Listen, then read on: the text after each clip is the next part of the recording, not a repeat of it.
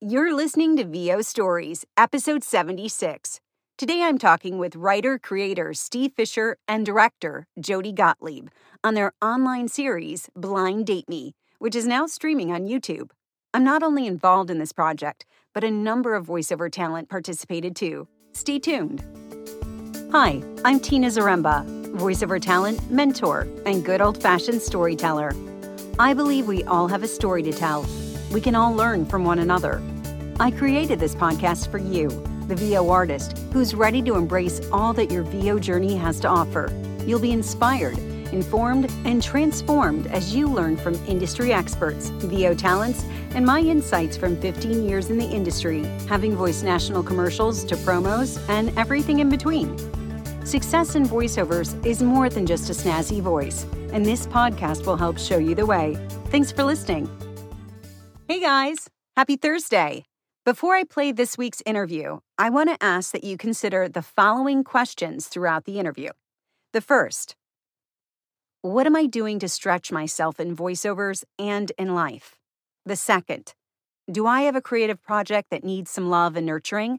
And the last question, am I saying yes? And without further ado, here's our talk. All right, Steve and Jody, we're here. We did it. Hello. Finally. Hi, Tina. Hi, Tina. We made it. Woohoo! I'm just going to dive right in here. Steve, why don't you tell us what Blind Date Me is and what the inspiration was to write this? Blind Date Me is a 9-episode, right? Not Jody? 9 episodes? We have 9 episodes of just random meetings of people online on a fictional dating site. And these are all fictional meetings. The Blind Date Me is a fictional dating site that just pairs people by proximity to each other. So you don't have to fill out any kind of a form to say what your likes and dislikes are. It just puts you together for whatever it's worth. And you talk to people and see if there's a connection. And if not, you move on. And what was the inspiration to write this? Well, part of it was just a desire to use the technology. I'm fascinated by new technology. If I had grown up in a different era, I would probably be a computer coder.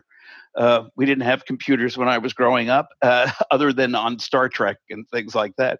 But I love the what's the word? The democracy of current technology, that anybody can do anything.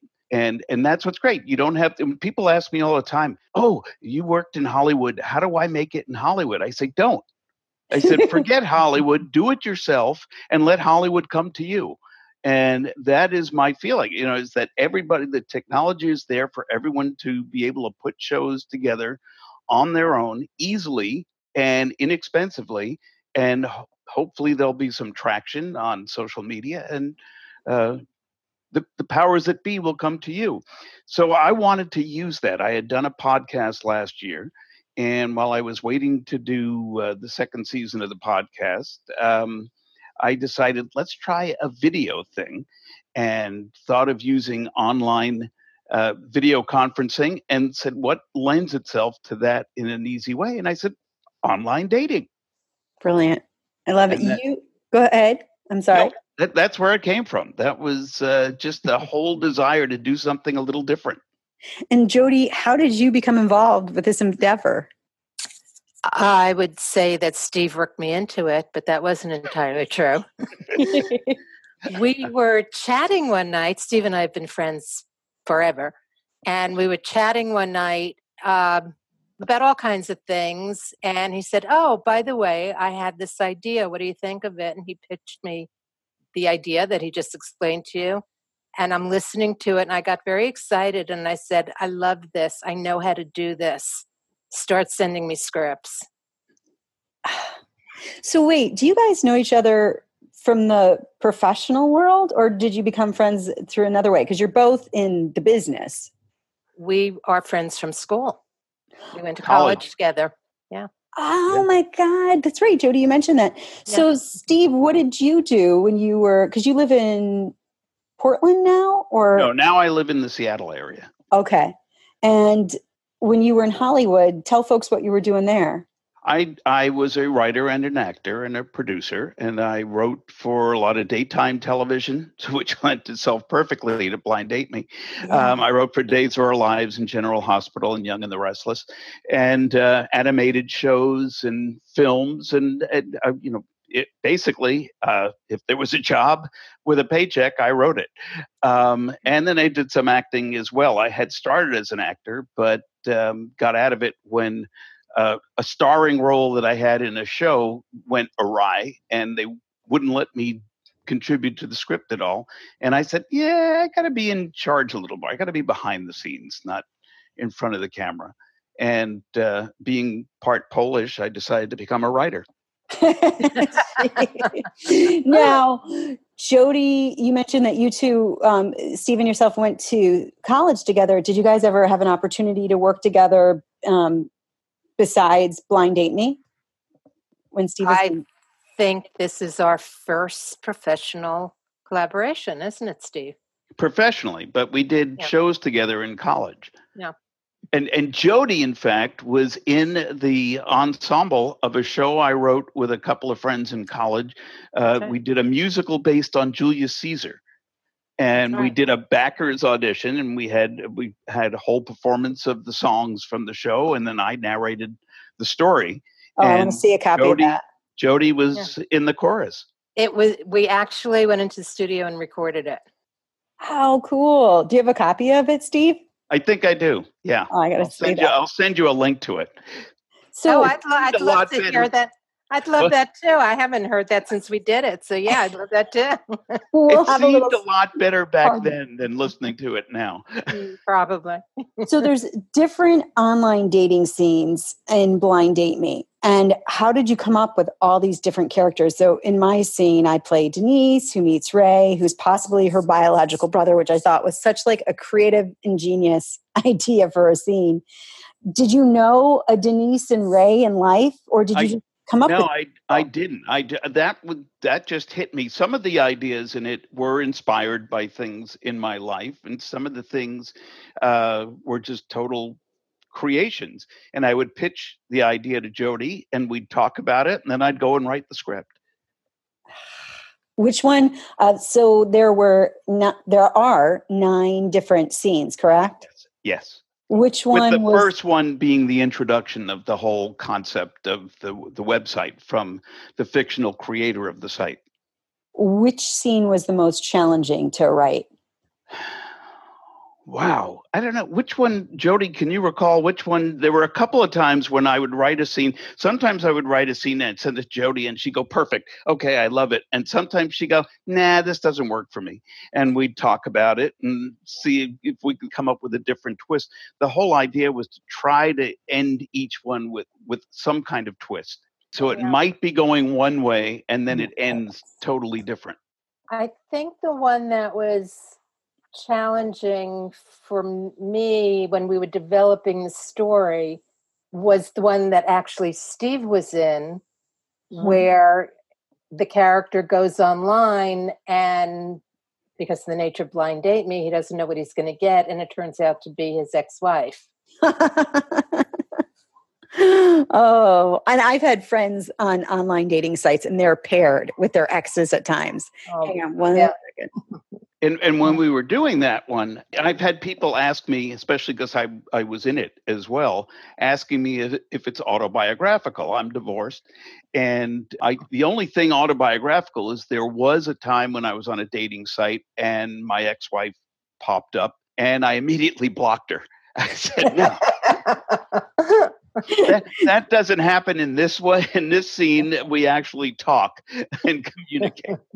Very cool. So, Jody, what were the challenges in directing these types of scenes? Because it's done via Zoom versus as a voiceover coach and director, you're usually in the studio. As a director of theater, you're at the theater or a rehearsal space. Well, the challenges were visually, I had to check everything. Wardrobe, hairdos, lighting, props, everything visual. Where usually on a set, you have other people to deal with the shadows of the lights, and you have a prop person providing the right prop and I had to work with the actors to make sure they owned something that we could use. Most of the time we didn't really need anything, but there were a couple of times we had to supply props. We had to send them specific things. Also on Zoom, there's a little disconnect when you're not in the same room, when you're not standing on the stage with actors. When I'm directing voiceover, there are times during performance where I would close my eyes to get a complete picture of voice-only performance, where obviously on this project, I had to keep my eye on everything. Steve was able to back me up on that, but it became all-encompassing all at once. Zoom has a chat feature that you can communicate with somebody in the call. You could either communicate with everybody or just an individual. And there were often times during rehearsal and recording of the scenes where I would text something I would see or hear, and I would text Jody, and she would be able to give the notes to the actors, or she would say, no, I don't have that problem. And we would go from there. But we would have these little discussions while the scenes were going on. Oh, that's great. So you guys still were able to kind of maintain that type of engagement you would see between a writer and a director and two creatives on a piece. Mm-hmm. Yes, we were able to continue the collaboration without anybody knowing about it. So I didn't know. I've seen the notes we sent about. I was just no, I'm kidding. I'm teasing. A number of the actors that were cast work as voice actors, and most of them, yeah. Yeah. How do you feel, Jody, that this type of work helps a voiceover actor in their day-to-day work, if at all? I think it does help a voiceover actor. I think it expands your mind. It's good practice because you and I and a lot of my actors, we've also often talked about character work and creating a scene before you start reading a commercial. And this was a great tool for voiceover actors because they had a scripted scene. They didn't have to create it like we often do in voiceovers before we start the commercial copy. So it was great for the voiceover actors to step out of their comfort zone and use it as a tool on how to create a scene. Yeah, I couldn't agree with you more. Having the experience, I was excited to be invited to be a part of this project.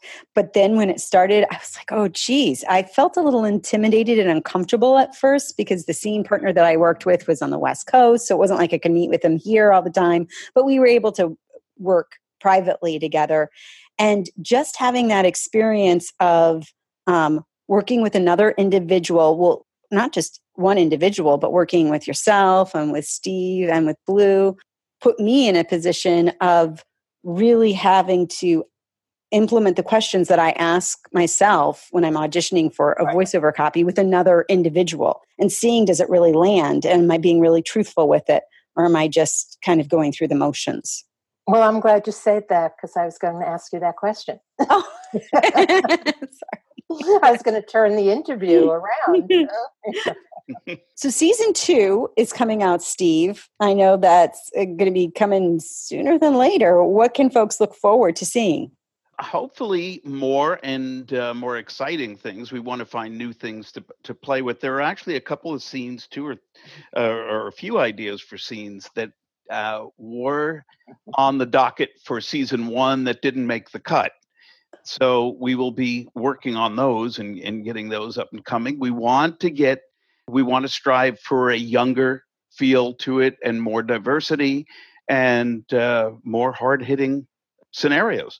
The thing about Blind Amy is each episode stands alone, and some are dramatic and some are emotional and some are funny and some are a little, I would say, paranormal.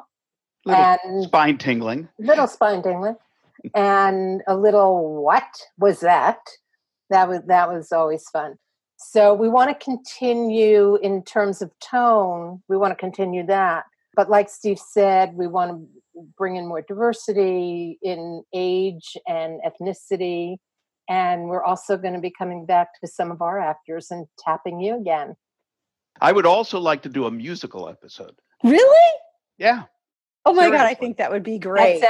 That sounds like fun. So yeah, that's going to be a little more problematic. It's going to be a little more challenging technically, but Tina, do you sing? In the mind.